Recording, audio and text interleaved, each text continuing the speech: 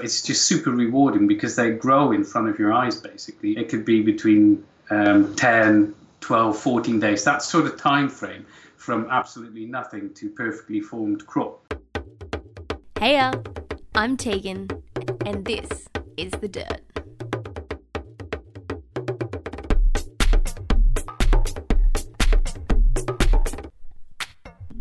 Welcome to our second episode of The Dirt. We're about to catch up with Eric Young, who along with business partner Adam Sainer is pioneering urban mushroom farming in the UK. Super keen about sustainability, they grow on waste coffee grounds in the southwest of England. They've taken it on themselves to share their knowledge and growing methods with other small farmers around the world. Eric, thanks so much for joining us. Now, I really love this concept of low waste farming, but my question is, how does one even begin to start an urban mushroom farm? What does that process actually look like? And how far have you guys come since your beginnings? Well, we came across this whole concept of growing on coffee waste, and what we did then is we collected coffee from a city about 25 miles from where we are based. We're in quite a rural location here on the beautiful Dartington estate. So we drove to Plymouth and we walked around these cafes. You would have laughed if you had seen us. We just picked up bin liners of coffee waste, basically, threw them on our shoulders and dragged them back to our car, which worked most of the time, but it's pretty embarrassing if the bags split and you're in the middle of the Marks and Spencers and it's just sort of everywhere. You stood in a pool of coffee waste. We did that for a while, and then we thought, yes, this is working really well. And that's how we set up the UK's first urban mushroom farm. So we've taken about 40 tons of coffee waste, which is an enormous amount, from between 4 and 6 cafes, and kept that out of sort of the whole waste stream and made it into local food instead. Wow. So what does 40 tons of waste grinds actually look like to the average coffee drinker? So just to give you an idea of what 40 tons of coffee waste is like in terms of cups of coffee, 40,000 kilograms, there's about 100 cups of coffee in each kilogram of coffee waste, so the grounds that the cafe normally bins. So it's equivalent to about 4 million cups of coffee that we've just collected by bike trailer, basically, and turned into local food instead. Which also shows you how, this is why we want other people to do similar stuff, similar ways of growing, because this is just the tip of the iceberg, right? There's, just in the UK, there's so many coffee shops popping up left, right and centre, and there's pubs closing every day. So you can see how the trends are sort of forming towards more of this kind of waste.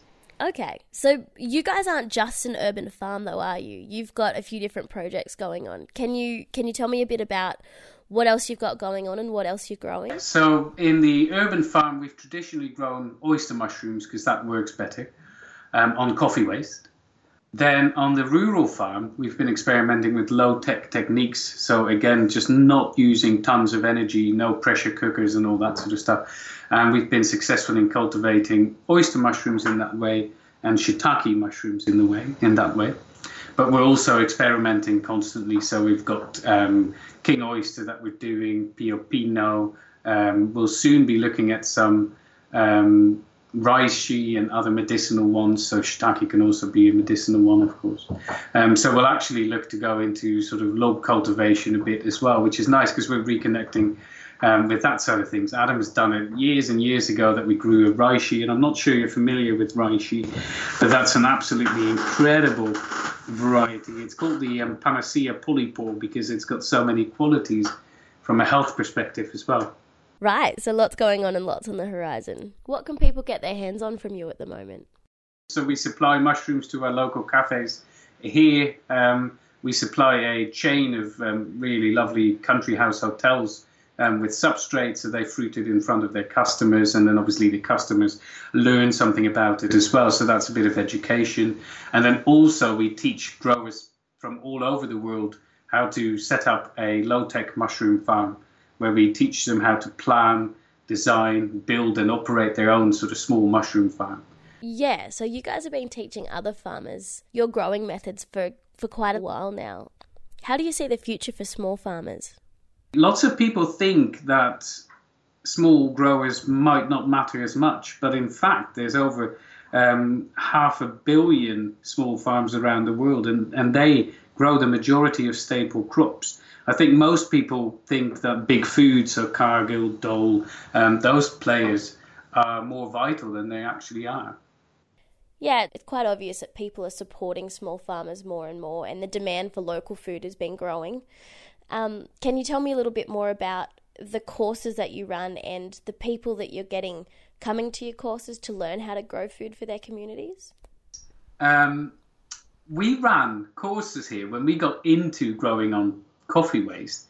We ran courses on the Dartington estate here in Devon in the UK, and initially got people sort of from just the UK, and then it transpired quite quickly that we got people coming in from abroad. So people flew in from Norway, some people came in from France and Eastern Europe as well, and we just thought this is a bit bizarre actually. We never expected it in the first place. But also then if you look at wanting to be, at the forefront of sustainable food growing and specifically mushroom growing, then having people fly in just doesn't make sense, right? So what we wanted to do was translate it into an online format, and that was back in end of 2015 or so. And ever since, online courses have taken off in a big way anyway. So that was a good time for us to look into it more. We now have taught to people to grow on just coffee. That course we don't run anymore, but that was sort of nearly 1,000 people, I think, who we've helped set up. And now we focus more on these low-tech ways of growing mushrooms. And that is a really interesting bunch of people who are sort of gravitating towards this community of growers. And it's really rewarding for us to see because they start to help each other. They connect on a country level. There's lots of people into permaculture in Queensland, for instance, and they connect, they know each other, they support each other through our Facebook community. And that's just, that's amazing to see for us. That's just really rewarding. And what's a big thing you think people are taking away from your classes? What they often don't realise is that mushrooms are not as complicated to grow as people tend to think. They think there's some sort of magic going on, and lots of people think it needs to be done in the dark, for instance, but that's only with button mushrooms grown on horse manure. So that's the educational bit where we try to make people aware that growing mushrooms isn't only just really good fun, it's not as tricky. It's fairly simple if you get the setup right. All right, Eric, the nitty-gritty of mushroom growing. What's the starting point? What's a process? What happens in between those first stages up until it lands on the dinner table? Yes. So what the starting point is, and people often think it's spores, but spores are sort of the ones that, the mushrooms in nature drop spores, and that's how they reproduce.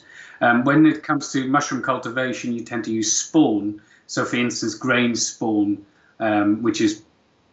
it's exactly that. It's little specks of grain covered in mycelium, which is the sort of mushroom roots, the network.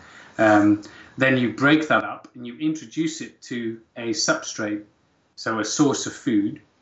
Then you give it time, and that time we call incubation, and it needs warm conditions for that. And it needs to be dark.